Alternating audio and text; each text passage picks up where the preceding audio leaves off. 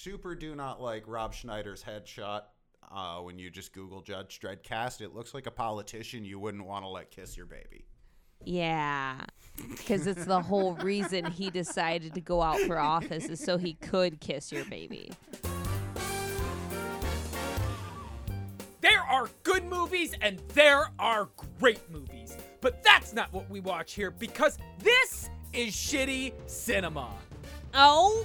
We are three film masochists who love to take on the worst movies we can find, centered around our monthly theme to answer one simple question. Would you watch it again? I'm Jay, and I'm joined by Dave. Hello. And Casey. I'm never upset to see Jason Statham. Never. Every week, one of us has to pick a movie based on that month's theme. What's this month's theme, Casey? As the cinema starts a new year, we want to turn over a new leaf, only tell the truth from now on. We know we can spin some tall tales, so this month we're watching movies that are 100% true. Documentaries, you might say, with true story, bro. Yeah, definitely documentaries. These are all films based on true stories. Hard air quotes. Yeah, very, very... Inspiration for this was Bloodsport. Obviously, we're not going to bring it this month, but The ultimate true story. The ultimate true story. That's a gospel. It's like Frank the newest Dukes. of the New Testament. Well, Jay, you were chomping at the bit for this film. What did you bring? Oh, man.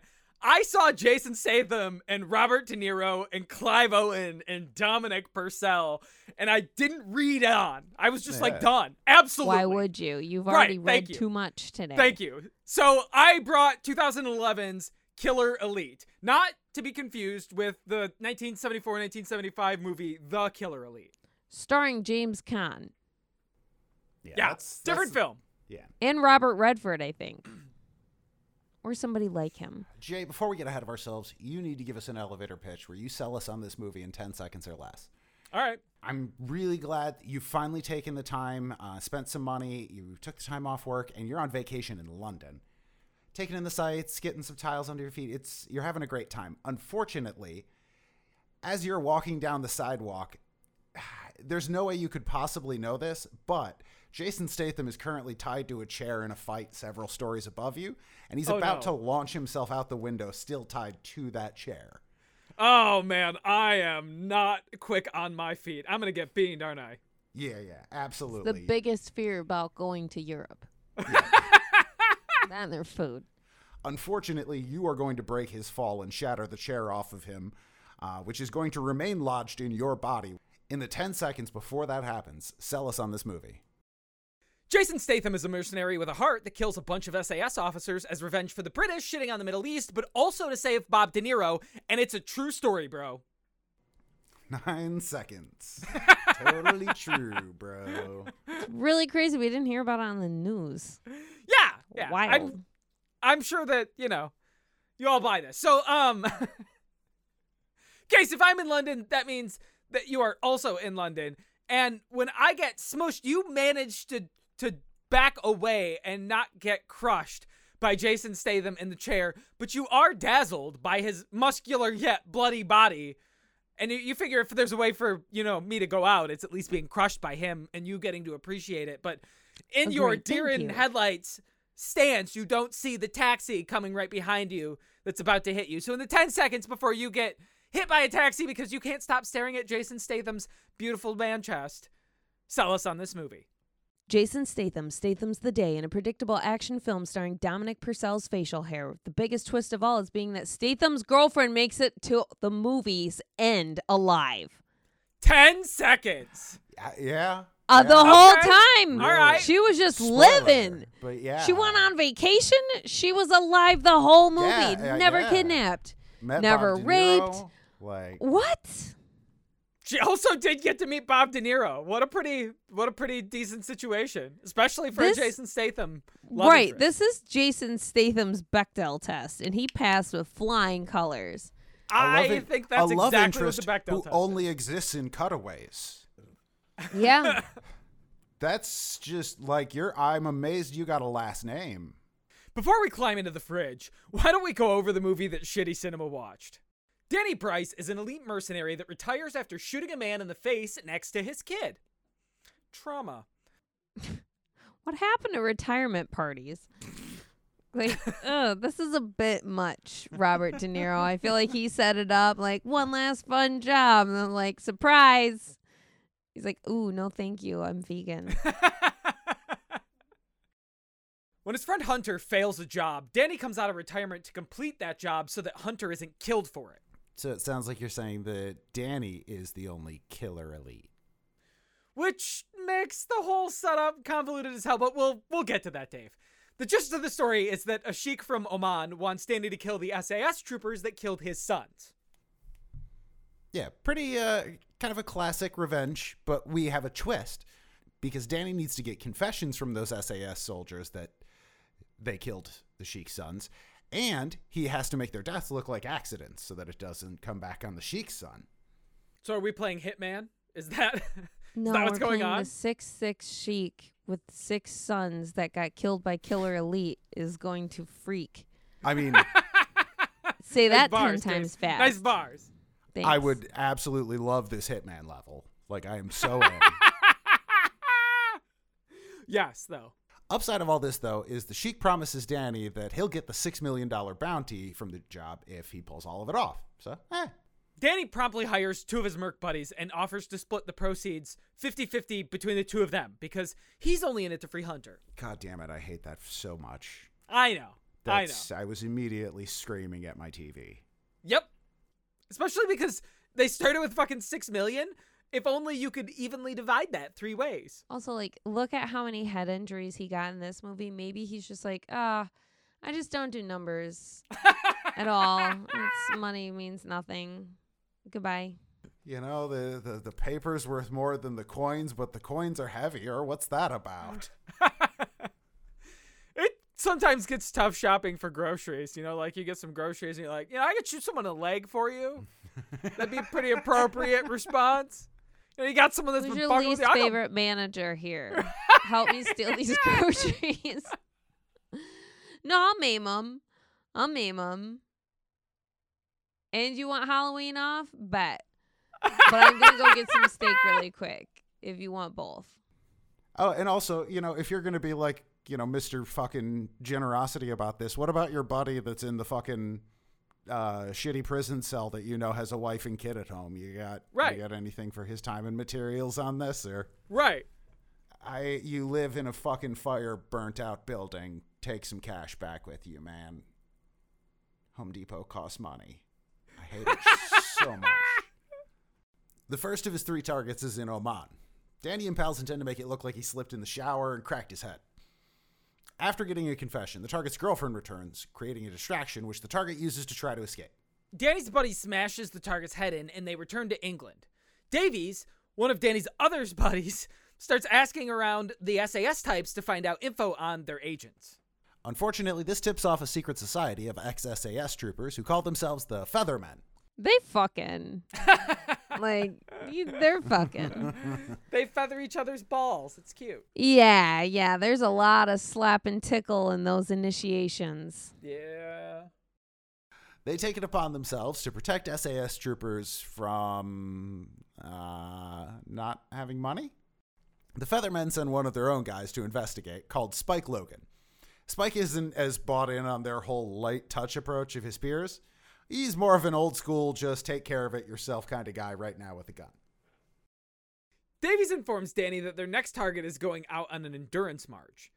Danny drugs him, then follows him out on the march, out into the snow as his travel buddy. When the target collapses in the snow, Danny gets the confession and leaves him there to freeze and die. 2 down, 1 to go. Unfortunately for Danny and crew, the Feathermen are now seriously pursuing them. They manage to kill their last target, but 2 problems immediately arise. Okay, the first is that they kill the target without getting a confession. So, Danny decides to fake it and hope that the sheik just doesn't notice. Just slur your way through it. He's old, he's sick, he doesn't speak English. Actually, he does. Wasn't he speaking English? He does. Yeah, it was like, I thought he was speaking English. Oh my God. Do I speak his language? Book. finally my mutant powers are coming in. At the tender age of 37. Second, a gunfight with Spike's men gets one of Danny's crew killed. So when Davies and Danny part ways, Davies is killed attempting to flee Spike. Danny gets Hunter out and all is kind of wellish for a moment. And then the Sheik contacts Danny through an intermediary to tell him that the real target is about to release a book about his time in the SAS. So now Danny has to kill Ranulph Fiennes. When Danny finds him, he has to contend with the team sent by Spike to protect Fiennes. In the chaos, Danny shoots Fiennes and takes a picture of his dead body. Fiennes isn't actually dead, though. Danny lets him go before getting captured by Spike's men. The British government shows up to say, hey, we're also the bad guys because we killed those cats for the sweet, sweet oil money, which is, I guess, better than what happened in historical Oman. Danny and Spike get their team-up moment as they escape from the government. Spike gets back to the Sheik first and thanks that son of a bitch to death. The Sheik's living son doesn't care and gives the $6 million to Spike to save his own life. Then Danny and Hunter catch up with Spike. Yeah. Danny just leaves all of the money with Spike. Well, most of the money. Robert De Niro grabs a couple stacks out of there because, man's got expenses. Right. Doesn't he have a daughter in college? Yeah. Yeah, okay. The two of them tell Spike to find a new life and then head off to retire with their family. We should talk about this movie in two parts. First, we should talk about the film, and then we can talk a little bit about how it's a true story. How does that sound? Is that the only way you can organize your thoughts? Yeah, we can absolutely do that. I don't want to confuse my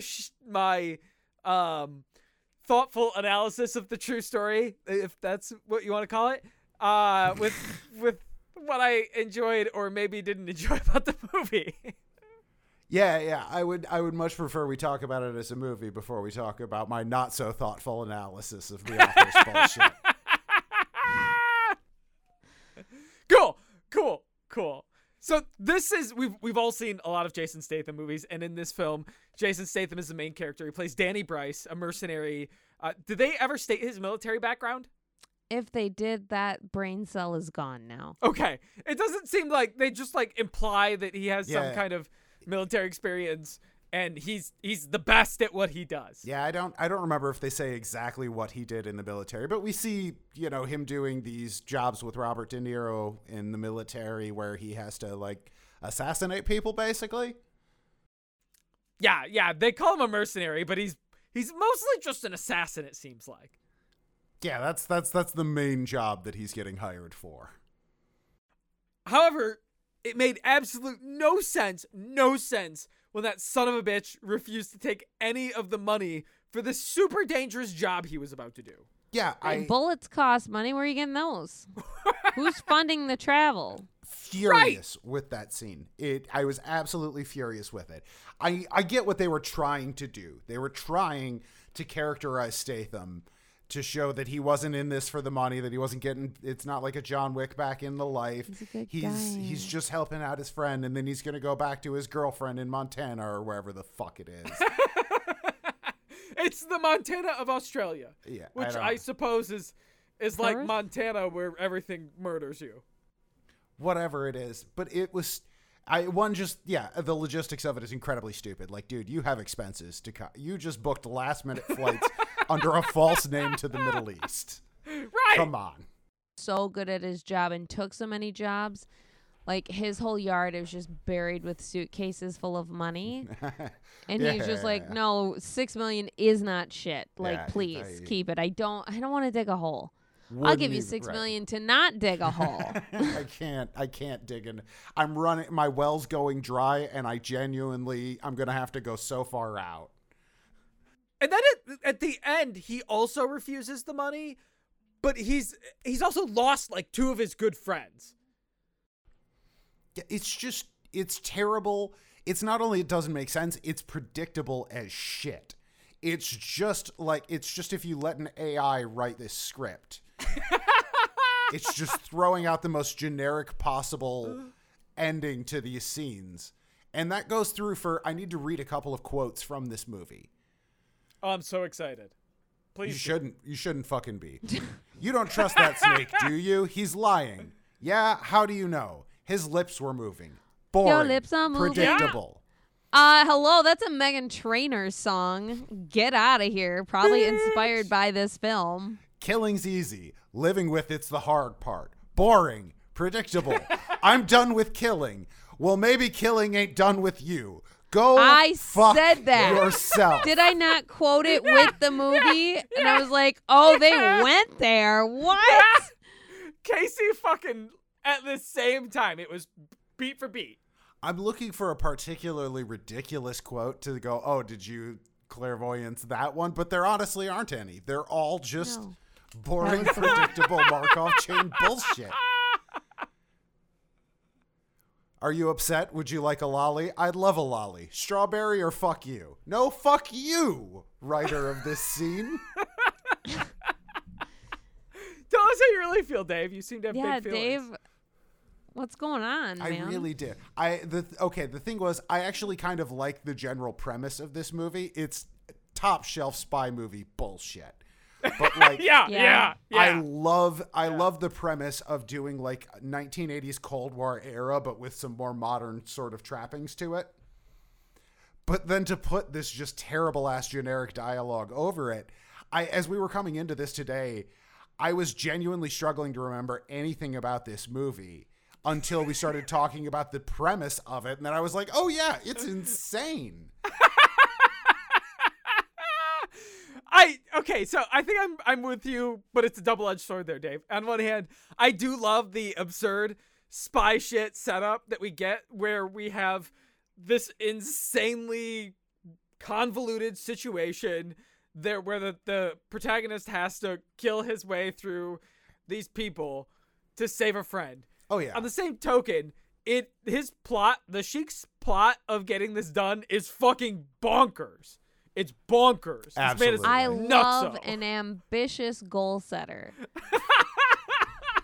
He could run a killer Mary Kay business. Yeah, no, the Sheik wants revenge for his 3 sons who were killed, so he needs taped confessions from the killers, and he needs their deaths to look like accidents. That is And he needs you to sell 12 mascaras at this party. Please.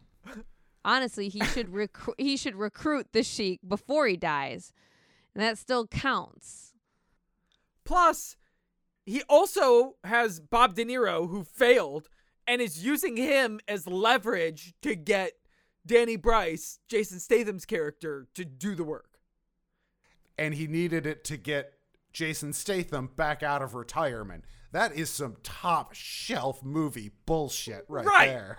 Right. That is like 10D chess, and it's absurd. Yeah. And that's why he's a regional area director in Mary Kay, and you're not. Hey, does he drive the pink Cadillac? You know he does. I don't think they let your son inherit the pink Cadillac if you die as a Mary Kay rep. I think you gotta give it back, or your son has to start selling in your name. What about Jason Statham's other buddies, like Davies, played by Dominic Purcell? Oh my and God. Meyer? His facial hair and whole style and look should have won an Academy Award. Davies? He is perfect. Was it the mutton chops that did it for you, or the very giant handlebar different look mustache? for him. And I love it so much. It was everything. He looked perfect. Yeah, the man is basically just a pit bull given human form. And mutton chops. And mutton chops. Yeah, huge mutton chops. A pit bull with a gambling problem. Yeah, he's supposed to be one of Jason Statham's sort of field agents going out and gathering information. He's terrible at it. He just Absolutely very terrible. obviously asks questions about the situation and then murders anyone who starts sniffing around him. He also real bad likes at to get his job. fucked up. Yeah, big fan of getting fucked up and spending all his money on hookers. So Hey, It's a man with priorities, Dave. does it hurt to see someone living your dream? Get the fuck out of here. This man's a hero. He looks like the kind of guy that only does cocaine on the weekends and on trips. Yeah. And then and on neglects Thursdays. to tell you that he travels for work. Yeah. Yeah, he's absolutely delightful. I love that character so fucking much. His dialogue is equally bad to everyone else's. Absolutely. In the movie. Absolutely. He was the one who gave us the line of show me show me a woman and I'll show you a bloke who's sick of her shit. Come on, Yeah, man. he did Show say me that a one. beautiful woman. Yeah. Come on. What did you guys think of his death? The death I got was me. bummed out. It was disrespectful. I Yeah. agree. We got a really tense sequence of him trying to get away from Spike. It looks like he almost does. He's trying to like bang on passing cars, and then he just steps in front of a fucking semi and gets creamed. I think it was a boss. Either yes. way, He gets fucking smoked. It was the action equivalent of a jump scare. I'm not a fan Correct. of that. It felt a little out of character too, because that character was, while sloppy in some ways, he was not sloppy in combat and was overzealous, and he just doesn't seem like the character that would make that sort of, maybe that's the point of killing him that way, but I don't know. I felt like I would have rather have seen him go down fighting. Especially I think with the because character he that fights he better was. in a team. It seems to be the implication as long as he's with a team. He's the personality hire. Like, he's not really great at his job, but he brings the charisma and he keeps everybody's spirits lifted. And he does well in fighting, but the sneaking around shit seems to be a problem for him. I did absolutely prefer him though to the other like assistant spook that Meyer? Meyer, the one that I kept thinking was James McAvoy but wasn't James McAvoy. Yeah. Not James McAvoy. Definitely not. Just like I just Big kept lots thinking. James McAvoy. Yeah, there was some too many similarities with Atomic Blonde, just in setting and some tone stuff. So he didn't really have any character until he died. Oh, but his death scene is okay. I agree with you, Dave. Going into this, I was struggling to pick out some of the details of this film in my memory before I started looking at notes. However, his death scene, Meyer's death scene, is something that stuck with me because it was one of the few times where I'm watching a movie and I went, "Damn! Oh, I remember exactly what you're talking about now. Yeah. Kind of Why? really. Yeah, When yeah. So when Danny needs to kill his third target, they need some extra help, so they bring a new guy on who it's his first time ever doing a hitmanning. the rookie." Yeah, and he's really bad at it, and he screws it up by walking between Meyer and their target when they're holding a gun on the target, and they use it to start wrestling around, and he grabs the gun and tries to shoot the target in the back of the head, but he shoots through his head and hits Meyer, and Meyer dies. Shoots them both in the head. That- Both it- heads. Yeah. I'm surprised it got that reaction out of you, because as soon as the kid walked in front of him and Meyer screamed no, I thought that's where the scene was going. Like, oh, we're doing this one. The new kid gets the old guy killed. I thought the kid was going to die. I thought it was that. I thought that was going to be the end of the scene, not that Meyer was going to get shot. Oh. Yeah, no, the new kid getting the old guy killed is a pretty classic scene, so it felt like he had to get somebody, and then as soon as they separated off and it was just the two of them, oh, sorry, Meyer, guess it's going to be you. Definitely a cold way for him to go, considering how insane their plan was in the preceding scene. Oh my God. Which was for them to... They had to kill a man, so they decided the best way to do this was to install remote controls on an unrelated truck that they could take over and steer into him, causing a traffic accident that the guy would die in the following morning on his drive to work, I guess? He had a job interview. They scheduled him a job Oh, interview. that's right. Yeah. To go to. Because that particular target didn't have a job because he was an insane ex-SAS officer that got in street brawls like 7 times a day. Yeah. Yep. Definitely worked with that dishwasher before. Yeah, and this is a part where, like, 1980s technology to remote control a semi, which is an interesting... I'm fine with it. I love it because it's a trashy spy plot thing. Absolutely. And, like, having him smash into it is a ridiculous quote unquote accident. It's not. Obviously it's super fucking suspicious, but I'm okay with it. I liked it.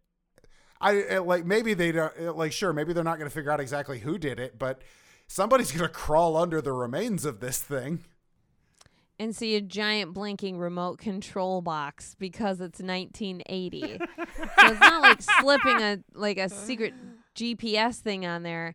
You're Apple fully AirTag. controlling. right? Like the 8-foot antenna is probably already sticking out the side of it. This is not there's no electronics in cars at this point other than like the clock maybe. This movie does have at least a couple of solid ideas, because that was a solid idea. The shower hammer was a really solid idea that I'm really sad didn't come to fruition. Yeah, I loved the plot. I loved that premise of like breaking in ahead of time to like take some tiles from his shower and use that to construct a weapon made out of the same material they could kill him with. That's a really cool premise for this, like, kill him and make it look like an accident. And then shit goes wrong and somebody just grabs his head and smashes it into the shower. And it's like, oh yeah, you could just do that. You didn't need to make a hammer. Here's another way they could have played that. He could have broke free after the girlfriend had disappeared, though, out of the scene, ran, slipped, like tripped over that balcony, fell and broke his neck. Right? And it would have been an accident. They would have had the hammer, and it wouldn't have felt like we were cheated. Right. Because it's a different mode of death. Yeah. Or you could have just had the scene play out predictably, where the girlfriend shows up. There's a tense moment of, will she, come in? We see that she doesn't have her keys on her, which they put in the movie. And she turns around and leaves. And then Jason Statham finishes the job with the hammer, and it pays off entirely that way. And it would have been predictable, but it still would have been fine. I'd have been down for that too. Hey, let's focus on the positive. The girlfriend didn't die. Nope. Or get kidnapped, or she raped, or attacked. Right. Oh my gosh. She was never in the scene with a bad guy at the same time. Yeah, the girlfriend who originally only exists in cutaway scenes that I was convinced were going to be set like 10 years in the past, and she had died somewhere in the intermediary. Right. Absolutely. I was waiting for her violent death flashback. I'm like, any minute. Yeah, 100%. It really feels like this is a background exposition on the character. Turns out, no, it's current and modern day.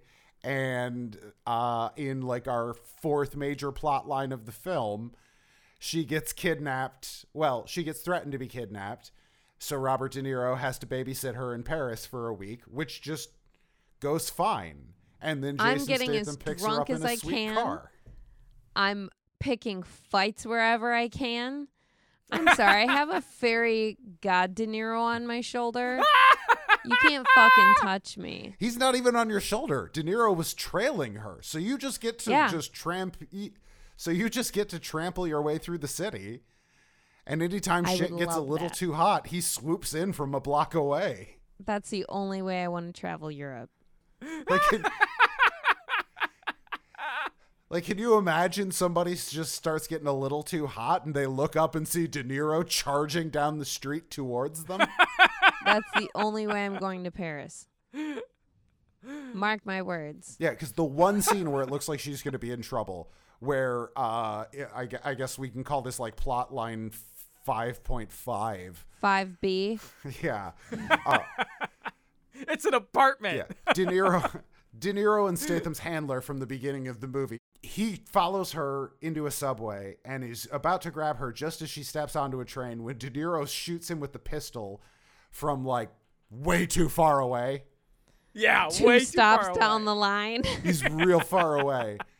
But more infuriating was those doors on that subway were open for what, 3 seconds total? Yeah. The girlfriend she was standing waiting for them to open, barely got in, and they were already closing behind her. What? All right, we got one hot bitch on the train. No more Uggies.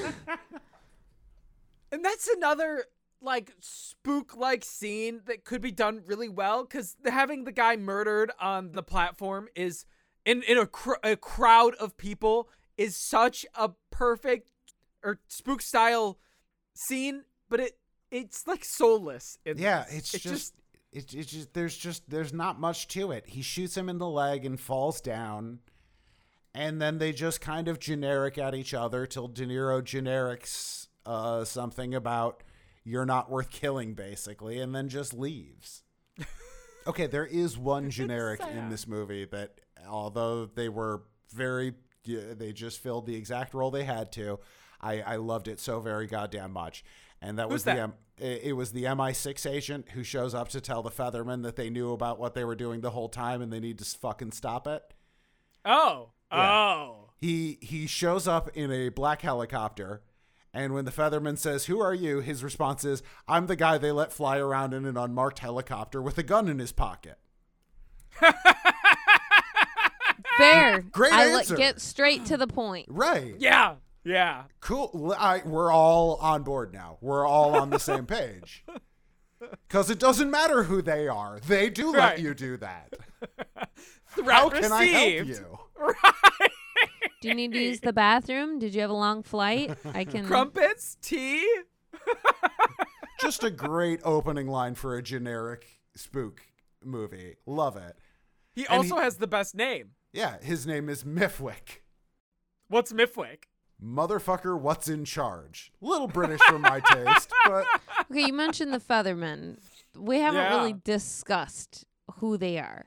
Oh, boy. They're a secret group of ex-military SAS dudes that meet up weekly to do their taxes or something. I'm not really sure what they were doing in that drafty-looking room. Ben Mendelsohn's. He does evil as the Featherman. Yeah.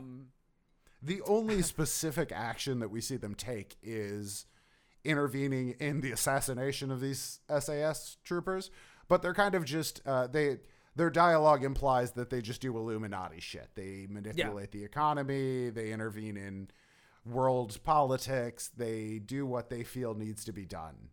But it's not that big. It's more localized because their primary function is to protect the SAS officers or the ex-SAS officers, because the government's not looking out for them anymore and no one's looking out for them, and so someone needs to be looking out for them, and the Feathermen do that, and then they also do Illuminati shit with their light touch. That's why they're the Feathermen. They have a light touch. We have to organize the bake sale. If the government's not going to do it, we have to. That's true.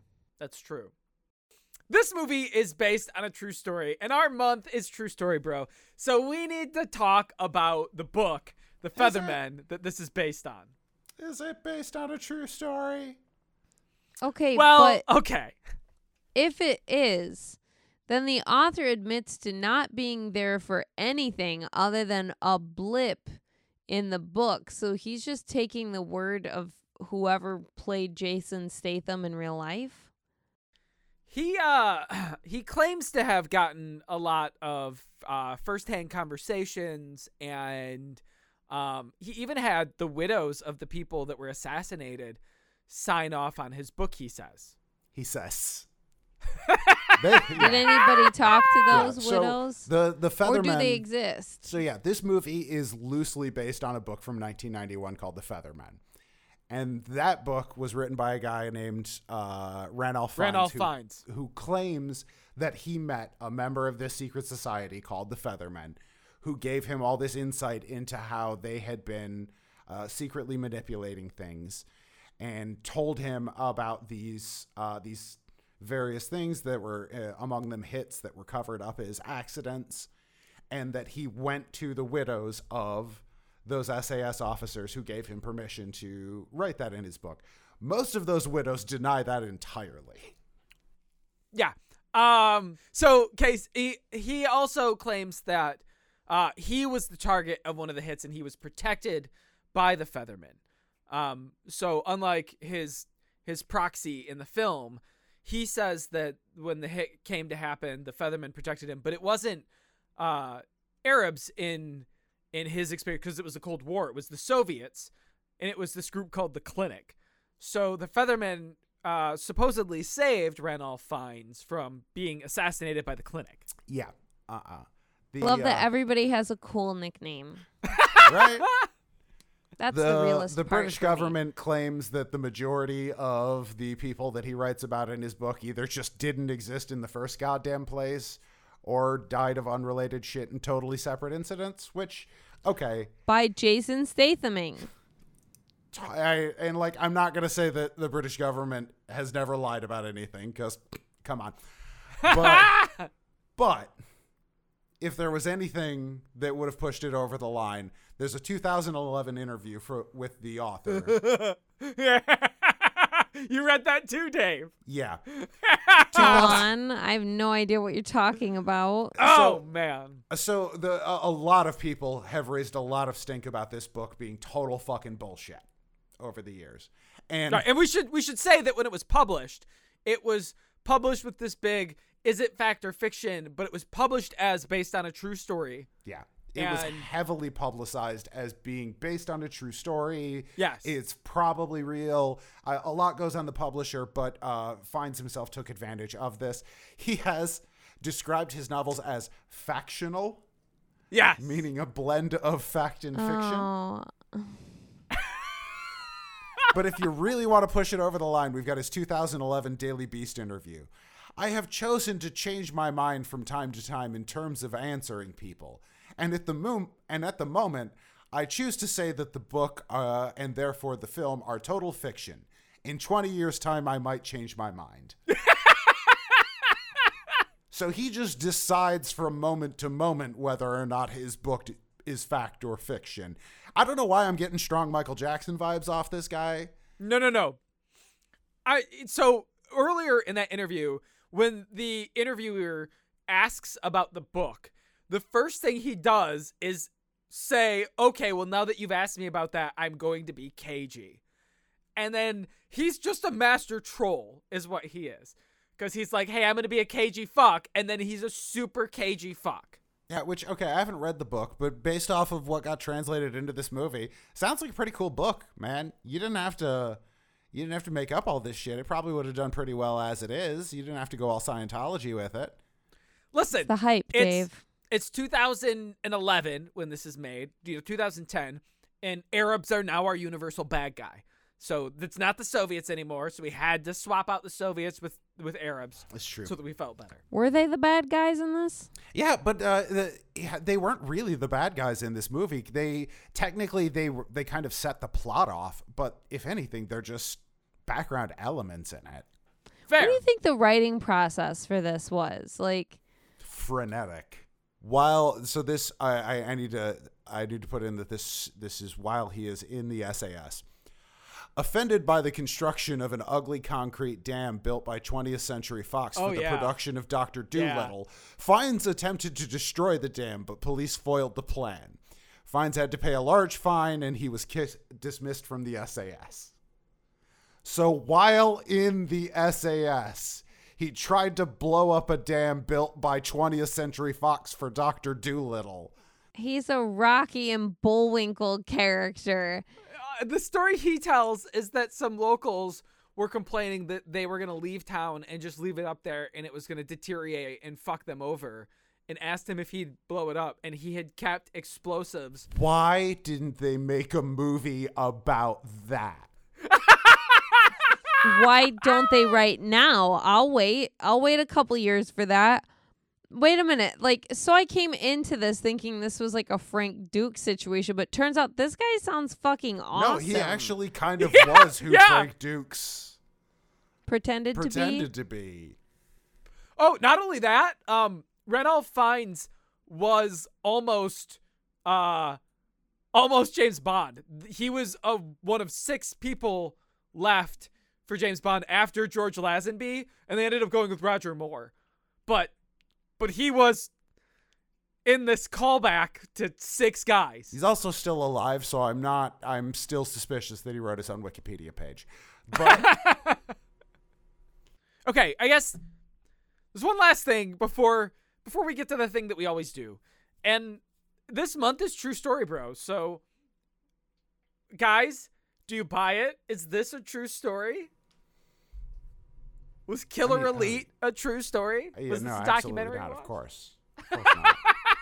I'm gonna say yes now based on his Oh. Wikipedia. Yep. Oh, It probably is truer-ish.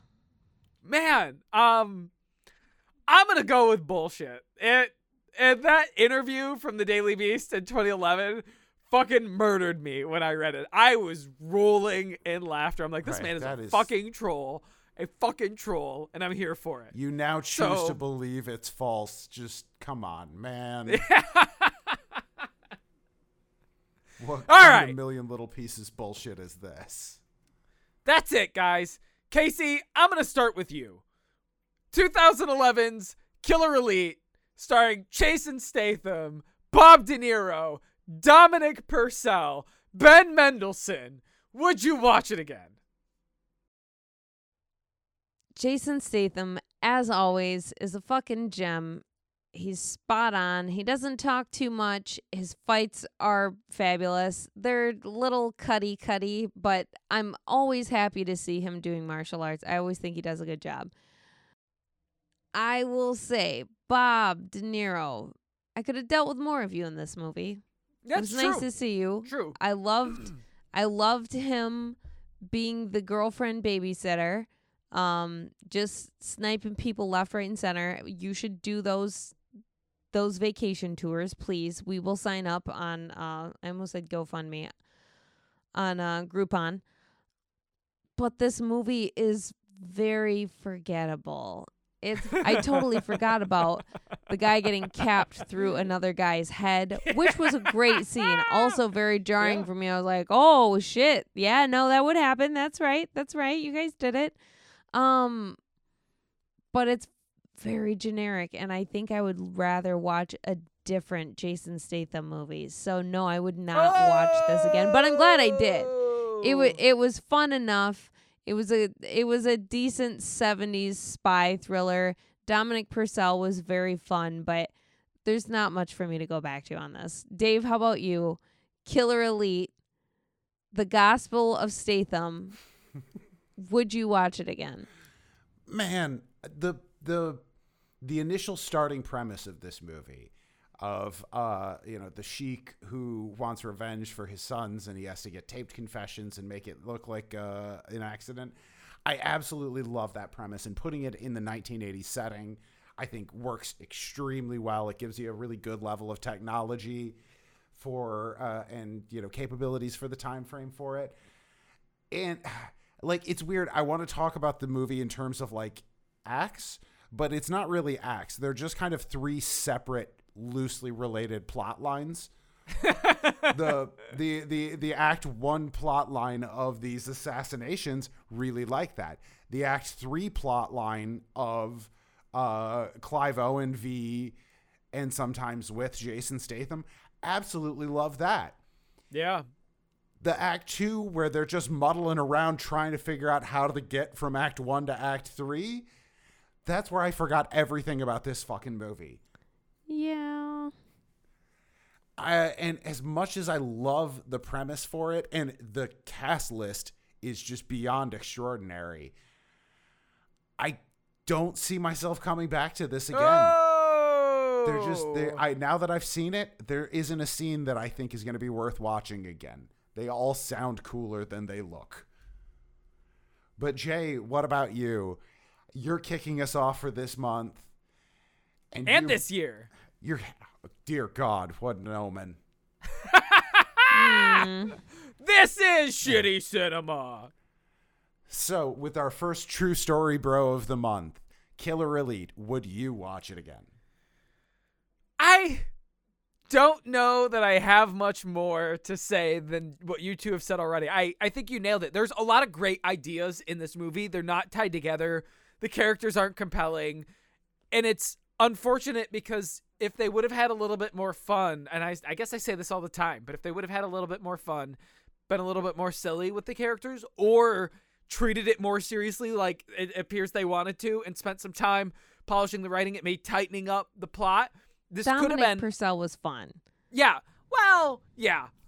But I only think one, though. some of that was accidental. So I think we could have had a lot of fun with this movie. And even though it had moments like the headshot where I was like, what the fuck? Most of the movie is so forgettable, so forgettable. And if I'm going to get some Statham time or some De Niro time, there's much better options. So, no, I'm also not going to watch Killer Elite again. That's it. We're starting off the year with a dud.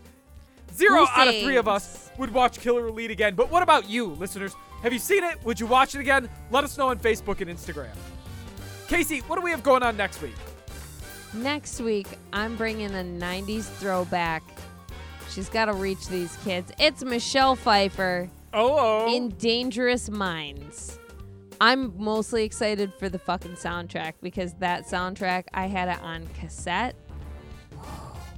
Take the rest of the week off. School's not back in session till next week. Follow us on Instagram at casey.cinema. Like us on Facebook, sh.ttycinema. Throw us a bone on the Patreon, if you know what I mean, /shittycinema, or peepshittycinema.com. Check the show notes for those links, and in the meantime, let's turn out the lights. Not walk between a dude and a gun. And careful where you're shooting.